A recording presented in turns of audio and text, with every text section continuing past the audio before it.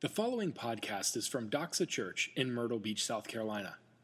For more information about Doxa Church, please visit us online at www.doxachurch.org. Good morning, Doxa Church.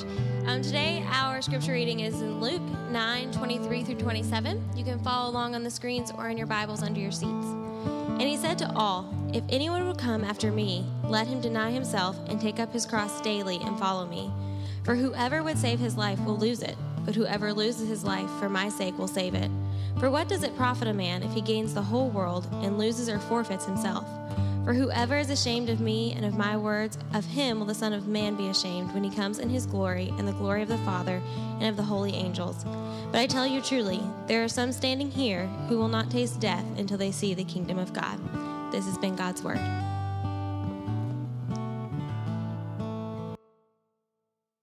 Good morning.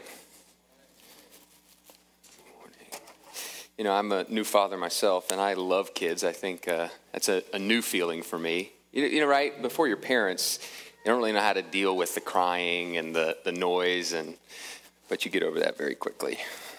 So, well, how was everybody's Thanksgiving? Good? Looks like some. What's that stuff in turkey that makes you sleepy? What is it called? Tryptophan? You guys have a little tryptophan in you still. So apparently, I have big news this morning. I walked in, and if any of you are football fans, Clemson Carolina played last night, and I a lifelong Carolina fan, renounced my allegiance to South Carolina. I have, and I didn't think it was that big of a deal. This has been a season-long situation for me. And James Stedman, a Carolina fan, was very offended by my switching sides. So he told me, he said, "Are you preaching today?" I said, "Yeah." He said, "Well, I don't know if I can trust your sermon now." I said, "Well, that's a reasonable thought. If I flip teams, who knows what I'll say, right?" A little more care has gone into the sermon than my fanhood, but anyway. So a couple weeks ago, I was in Boston. I was up there for work, and I love Boston as a city. And one of the gentlemen that I was with had spent 8 years at Harvard. So he went to med school at Harvard, and then he did his undergrad there as well. And so part of what he did was he took us on a walking tour of Harvard, which I didn't know is the oldest university in the United States. It was founded in the mid-1600s. And so we get to the beginning of Harvard, and it was like I'm in dress shoes and stuff. I should have brought tennis shoes. We walked all over Cambridge, which is the city. And so he asks us, there was several of us there, he asked us, he said, "Before we start, does anybody know the difference between a pilgrim and a Puritan?" And I don't know if any of you know the answer, but I didn't. So I'm going to tell you. A pilgrim was one of the original 102 that came over in 1620. And they came over on the Mayflower. And this is what we think about when we're in grade school and thinking about Indians and the relationship established and the sharing of friendship and fellowship. So that was in 1620.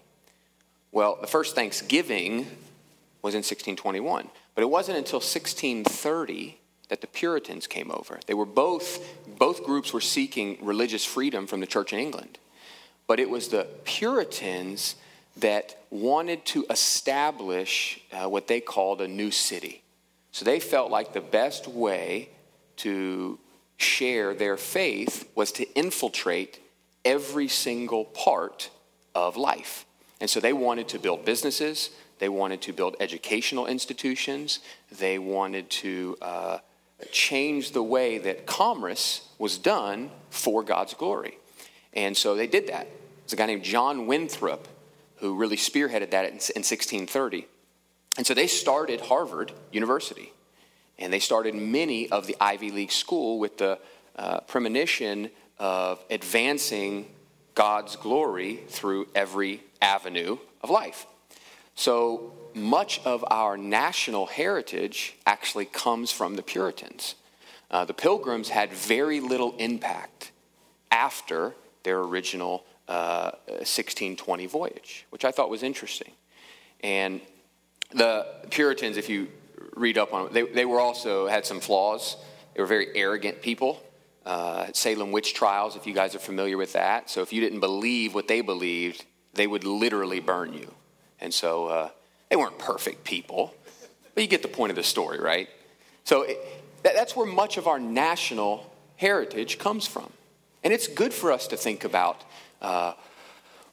hundreds and hundreds of years of what was done prior to us sitting here together. But what's even more important is for us to think about our spiritual heritage. And that's what we want to do this morning, and that's what we've been doing in the Gospel of Luke. You see, the Gospel of Luke is a story about the life of Christ.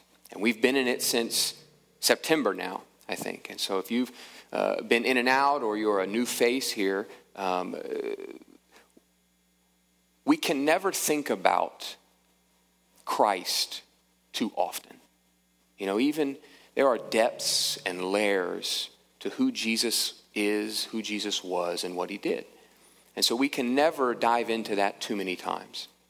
And so where we find ourselves in Luke chapter 9, which we read a little snippet of it earlier, is to this point in Christ's ministry, right? So he has busted onto the scene. His cousin John the Baptist was born. He was baptized in the early chapters. And so now we've seen Jesus progress till about age 30.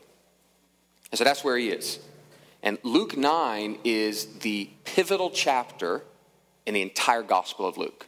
Now, it's not the climax. The climax is obviously at the end of the chapter, or at the end of the book, when Jesus is crucified and buried and then risen.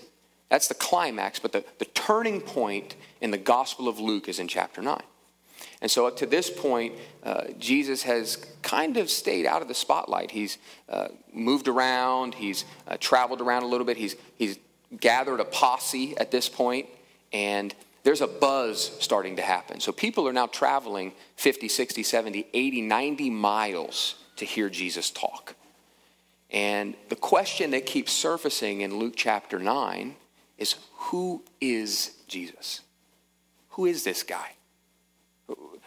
We know a little bit about him, but there's something different about Jesus. And so in the several stories we see in Luke 9, we see who Jesus actually is. And he even takes a poll. He was probably, I guess, like the first pollster, right? He asks Peter, he says, who do people say that I am? Who do you say that I am?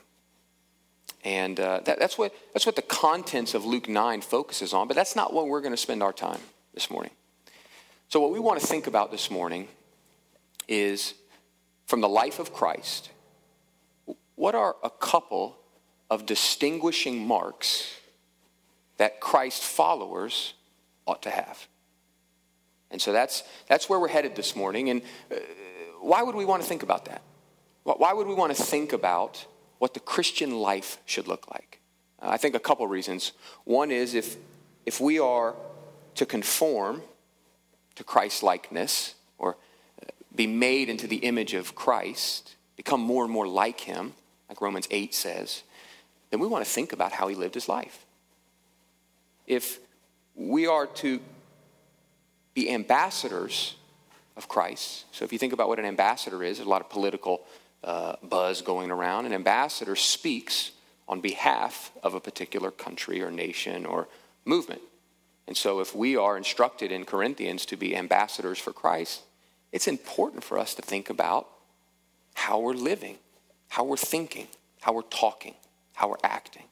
And so that's my aim this morning. If I could boil it down into one sentence, one line, here's what I hope we do this morning together, is get a full picture of what the Christian life will entail. And then I hope to persuade you as to why, no matter the cost, it's worth it. So that's my aim this morning. That's where we're headed. Let me pray real quick, and then we can dive in, okay? Heavenly Father, we thank you. We thank you for your mercies, for your goodness. We thank you for your love We thank you the way that shows itself in family dinners, in laughter, in childbirth, in friendships and relationships. Lord, you've been kind to us in so many ways. Would you help us to think about, in the right way, how we ought to be living? Would you help us to think about how we ought to serve and worship you because of what you've done for us? In Jesus' name, amen. So I just have 3 points if you're taking an outline. The first point comes from what we read, which is Luke 9, 23 and 27, is that the Christian life is marked by cross-bearing. And so I just want to give a little kind of context to what that would mean. Where we are in verse 23, Jesus has just told Peter and his disciples that he's going to die. And then he tells them that if anyone would follow me, they must deny themselves and take up their cross daily and come after me. And if you've spent any time in church, you've probably heard that. Probably heard that phrase. It appears in Matthew, it appears in Mark, and pieces of it appear later on in Luke as well. And so if you're the disciple at that point, you would have been very familiar with what a cross was. You'd have been very familiar with who carries crosses, and it was those who were going to be crucified. And at this point in history, this was the worst death that you could die. To be hanged on a cross and tortured, nailed. It asphyxiated your lungs. You couldn't breathe, among a number of other things. And so it would have been very interesting. Put yourself in the disciples' shoes. Think about that. You're hanging out with one of your best friends. He tells you he's going to die. And then he tells you, if you want to follow me, you have to go die by crucifixion.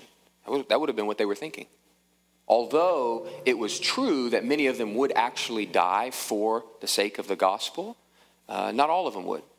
So you could imagine sort of the imagery that they would be thinking about and the uncomfortable nature about, what do you mean that we have to take up our cross and follow you? What does that mean? And so let me provide us, just for definitional purposes, what Jesus means by cross-bearing. There's a number of things, but let me just kind of start, it'll be very, very helpful, I think, as we work through Luke 9 together. So here's what I mean, and here's what I believe Jesus means when he says, take up your cross and follow me. It's the act of denying your own will, or our own will, for the pursuit or the embrace of God's will. So it's denying our will for the pursuit of God's will. And we see here, Jesus says we do that in two ways. If you're looking at the text, he says, if anyone would come after me, let him deny himself. So the first aspect of cross-bearing is that we deny ourselves of something. That we're self-denial, rather. The second aspect, which is interesting, is that Jesus says, and you got to do it every day. So the confusion would have been amongst the disciples. Being crucified was a one-way ticket. It wasn't a round trip. You go up, but you don't come back down. And so what could you possibly mean that we're to die daily or take up our cross daily? And so what Jesus means here is much more at a heart level. Is if we're to bear a cross or be cross-bearing, we have to deny our will in pursuit of God's will. And so certainly there's an aspect of that which much of us will be familiar with, the what I'll call the horizontal aspect of cross-bearing, right? Acts of service, faithfully serving your church, caring for the poor, giving to the needy and the widowed and the orphaned, serving and bearing burdens with your brothers and sisters in the faith. Those sorts of things are what I'm going to call horizontal cross-bearing. That's the output of what Jesus would mean. Because if we're to deny ourselves of something, it would be for the denial of our will, what we want to do. But I want to focus on the vertical aspect of cross-bearing. So certainly those are important. Love your neighbor. Those are absolutely commands from God. But what I think Jesus is laying the foundation here for is the vertical aspect. What has to happen this way in the Christian's life to make this way even possible? And so let me see if I can make a bridge here. So if the definition of cross-bearing is the act of denying our own will for the pursuit and embrace of God's will, then that means we could also say that bearing our cross is self-denial. We're not in a sense that we're ignorant to something, but self-denial in the sense that we're denying ourselves of something. And so let me read a quote. I think this is helpful. This is by John Piper. It says, "The call for self-denial teaches the pursuit of satisfaction in God." So the call for self-denial, which is bearing our cross, take up your cross and follow me, is self-denial.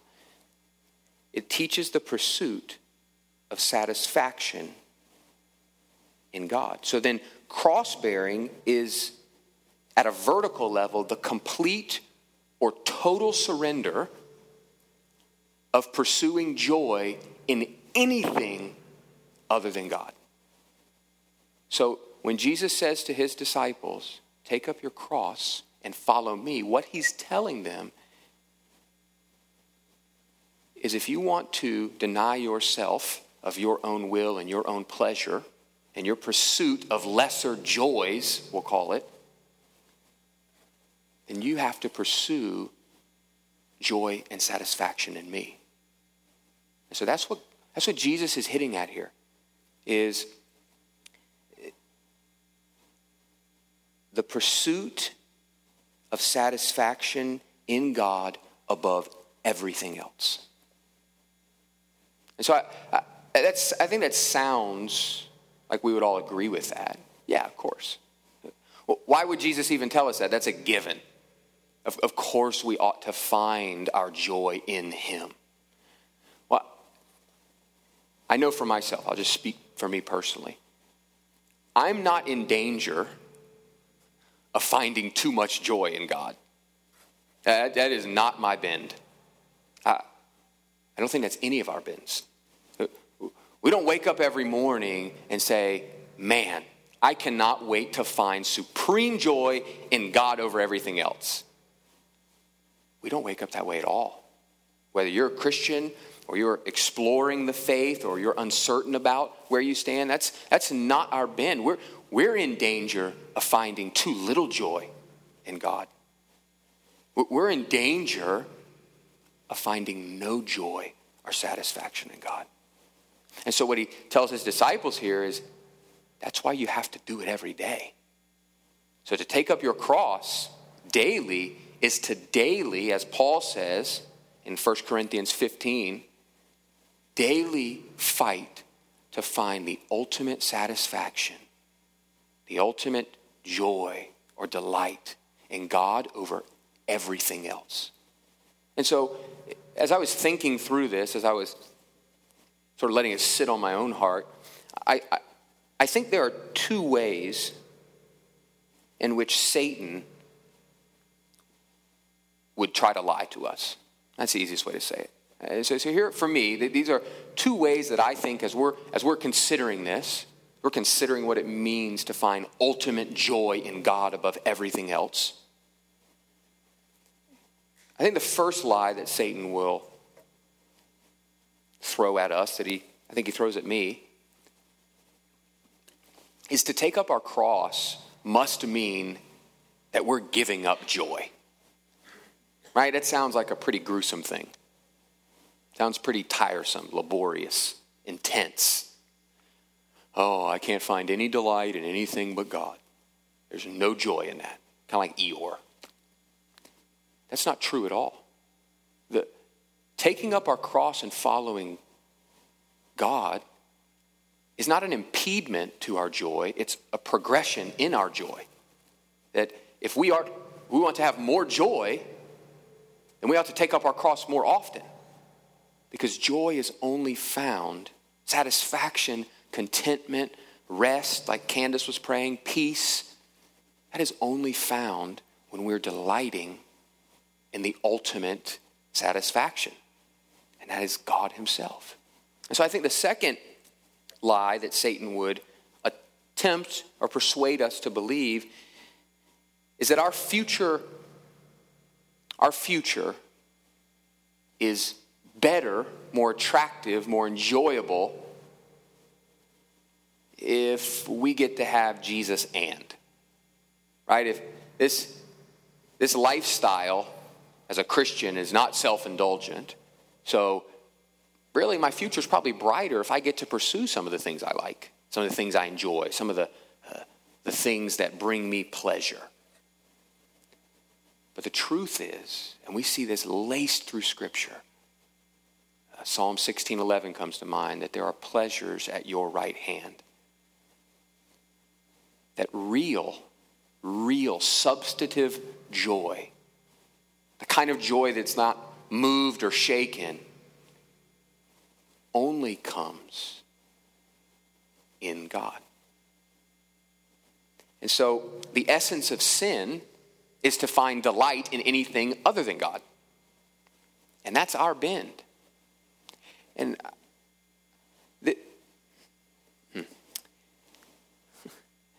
I'm wrestling whether to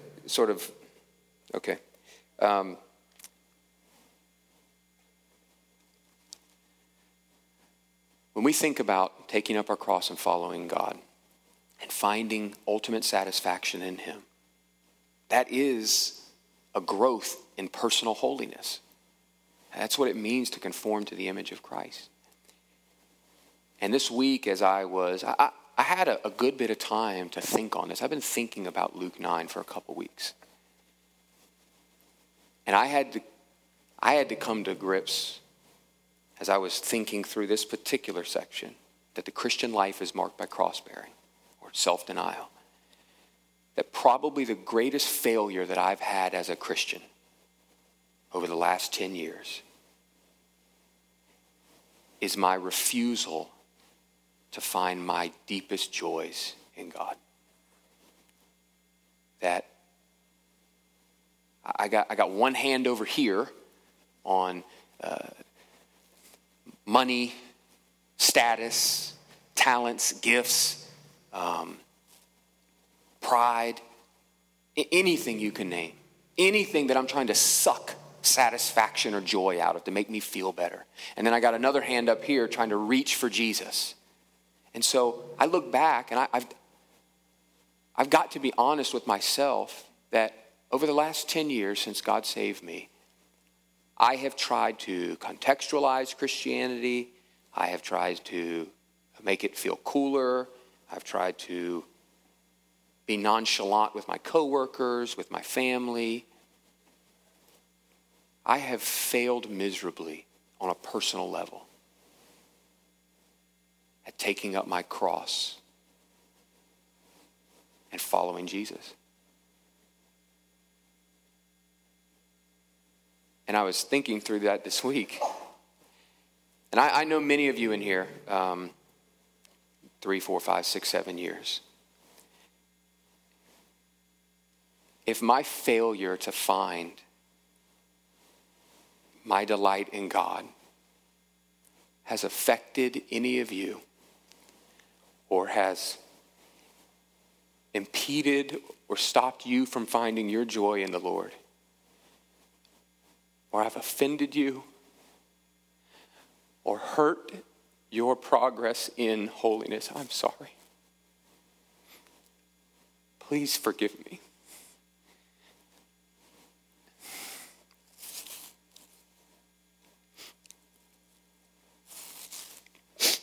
I'm sorry.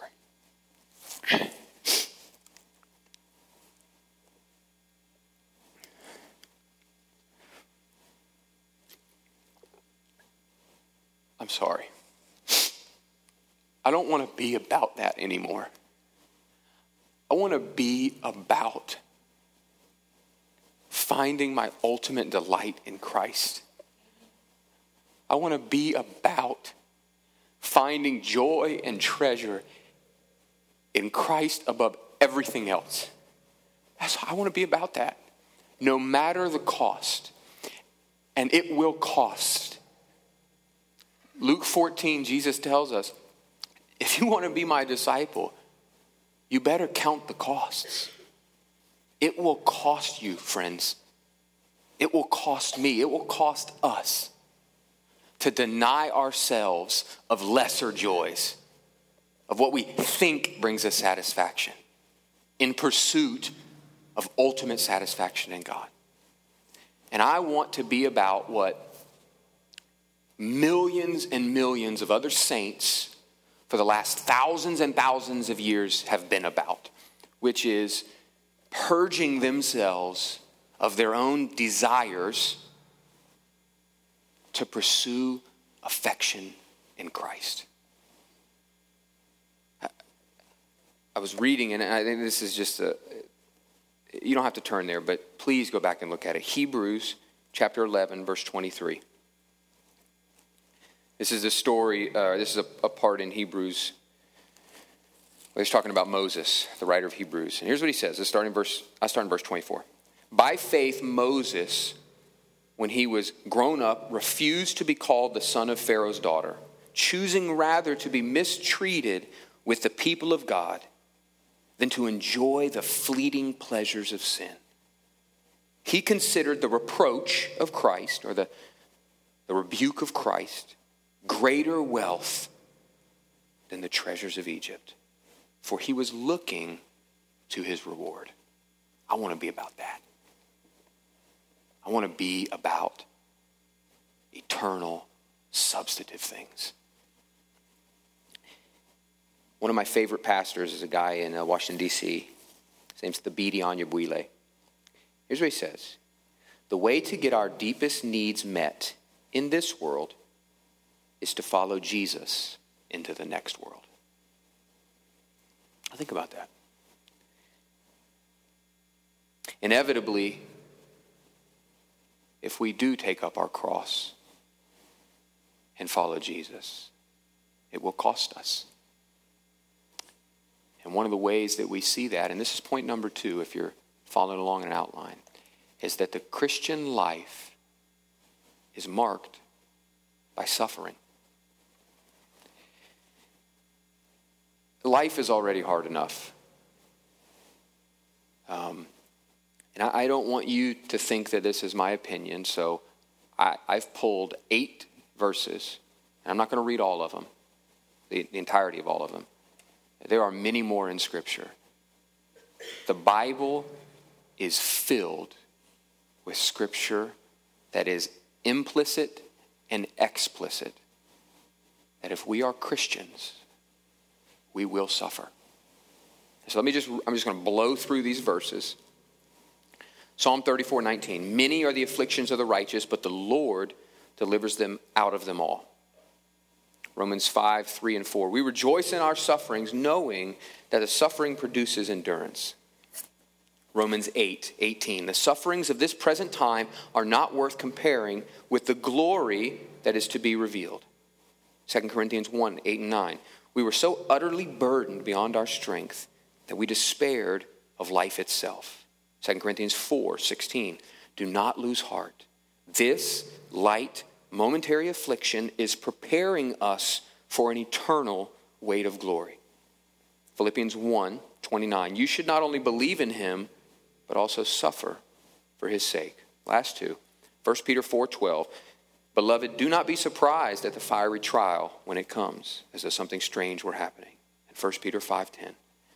After you have suffered a little while, God will confirm, strengthen, and restore you.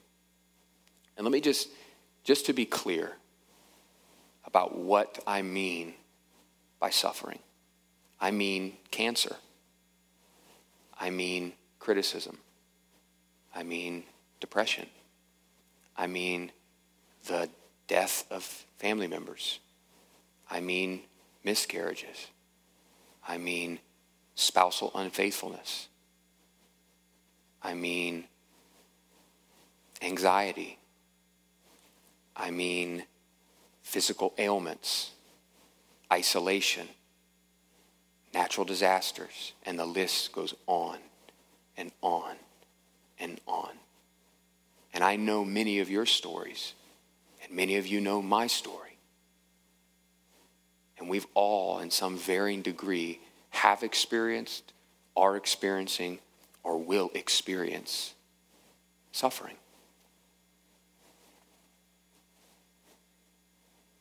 And this is really important. I just want to acknowledge this.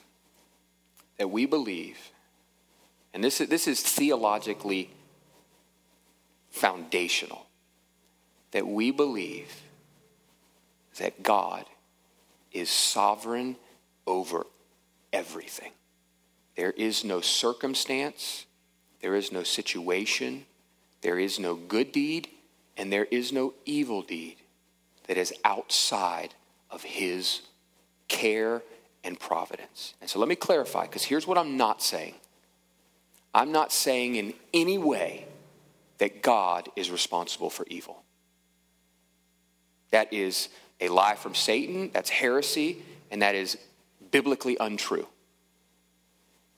But what we see in Scripture is really two things working together, and we can't dive into this too much.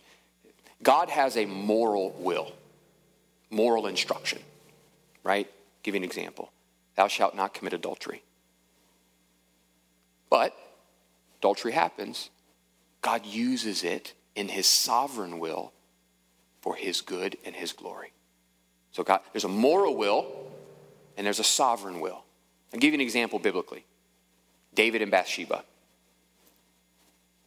David committed adultery with Bathsheba.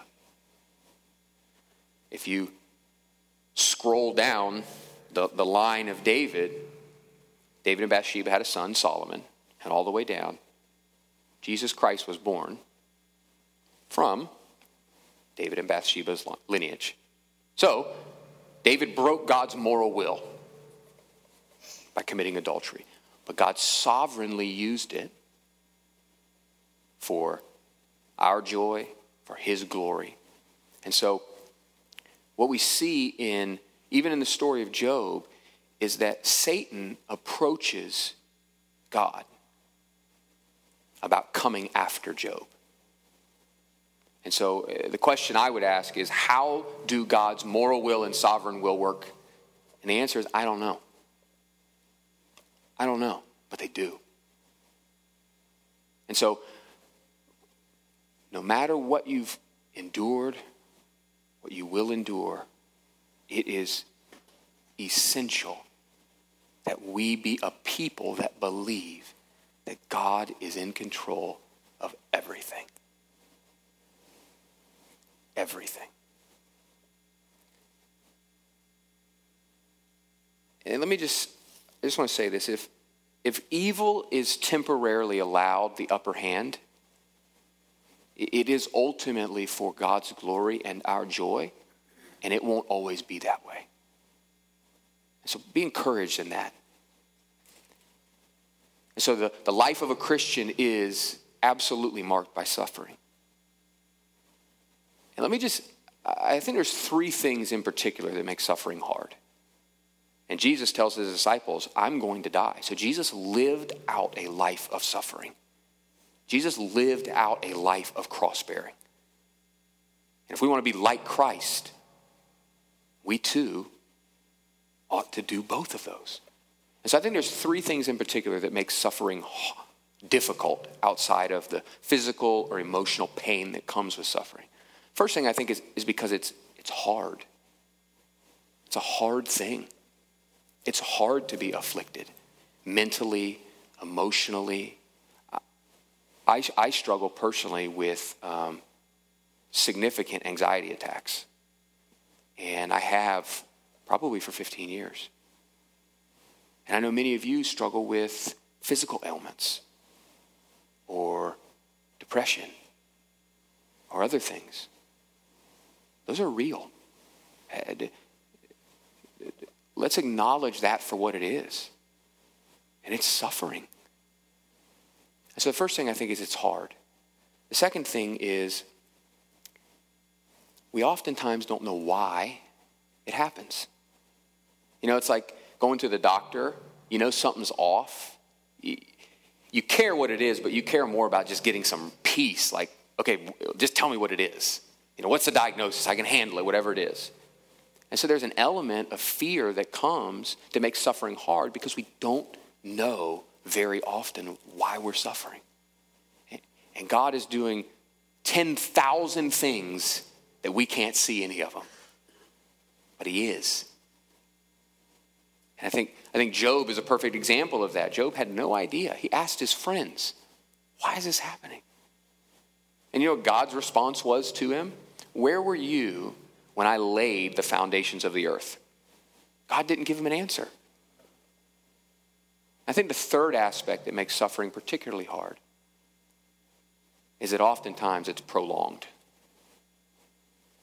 It feels like it goes on forever. And we see that in 2 Corinthians chapter 12.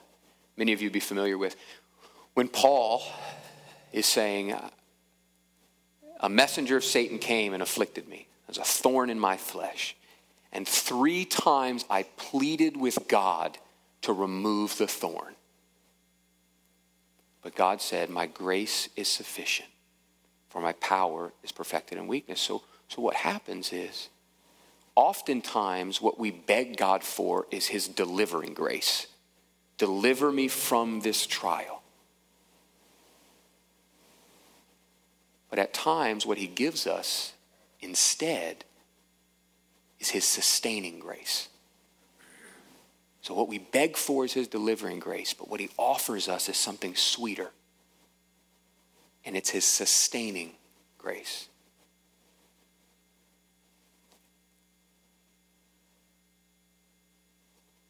When we suffer, friends, we have an opportunity to show other Christians and the world around us that our treasure is not in this world. And so point number 3, and we're wrapping up. The Christian life is marked by cross-bearing. It's marked by suffering. But the Christian life is also marked by seeing and enjoying the glory of God above everything else. That is God's sustaining grace for us. And this is, as a Christian, all of biblical theology, doxology, ecclesiology, soteriology, eschatology, everything that you can say finds its root in this principle. The glory of God is the foundation of everything else in the Bible and in the universe. And it is, for the Christian, it is the softest place that we can lay our heads. And so we don't have time to dive in. I would love to. We don't have time to dive into the glory of God fully, but I would encourage you to do this. At the end of the book of Exodus, when we were preaching through and thinking through Exodus for 9 months, in May, we preached 2 sermons on the glory of God, on May 8th and May 15th. I would adamantly encourage you to go back and listen to both of those. It is worth its weight. May 8th and May 15th, we unpacked what the glory of God was and why we should want it. And so please go back and do that. It would be very helpful. But let me give us a definition of the glory of God as we wind down. The glory of God is the public display of his beauty and his worth. So it's when God sort of goes public with his godness. It's when he allows us to see his beauty and his worth and his holiness and his majesty. So the Christian life is marked by being able to see that, to recognize that, and then to enjoy it as a treasure.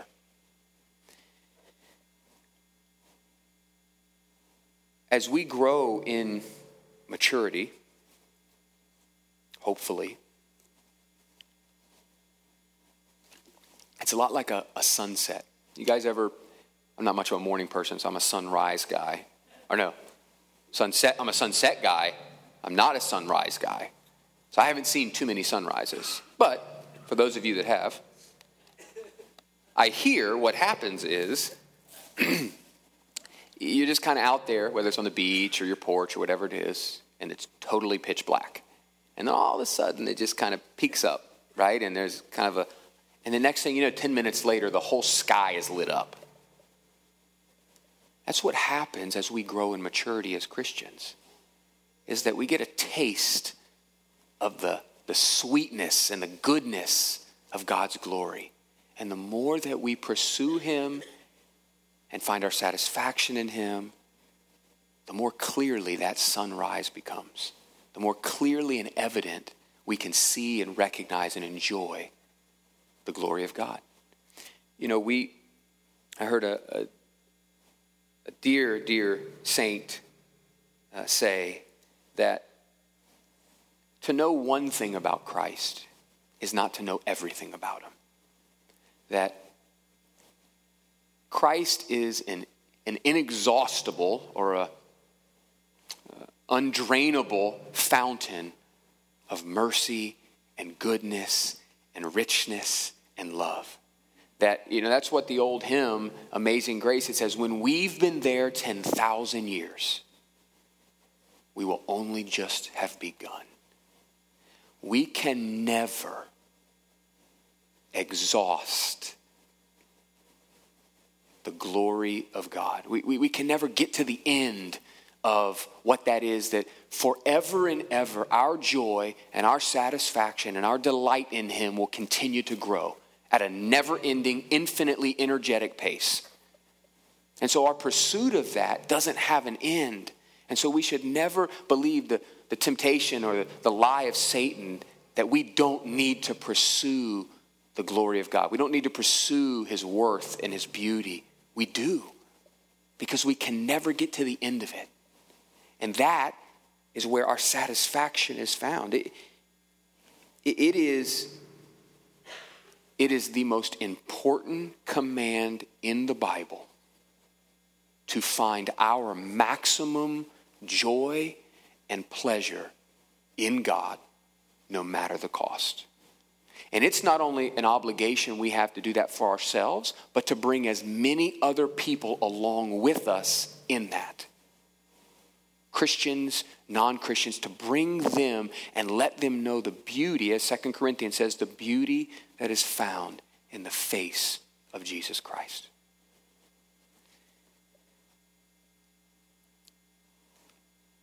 C.S. Lewis says this: he who has God and everything else has no more than he who has God only.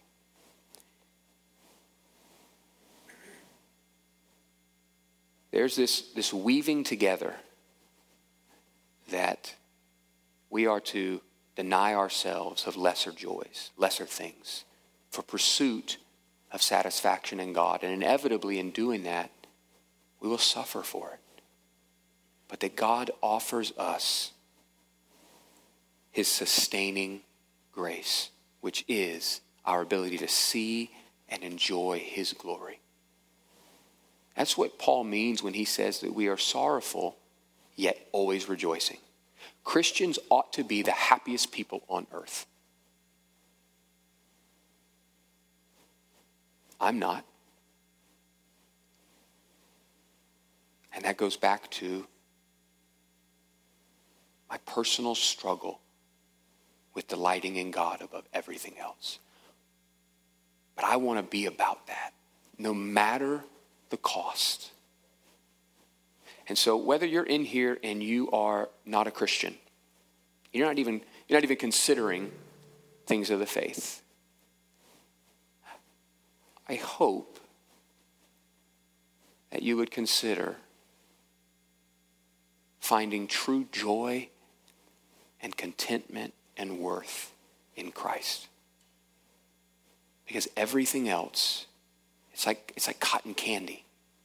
It's vapor. It's fleeting. It's fool's gold.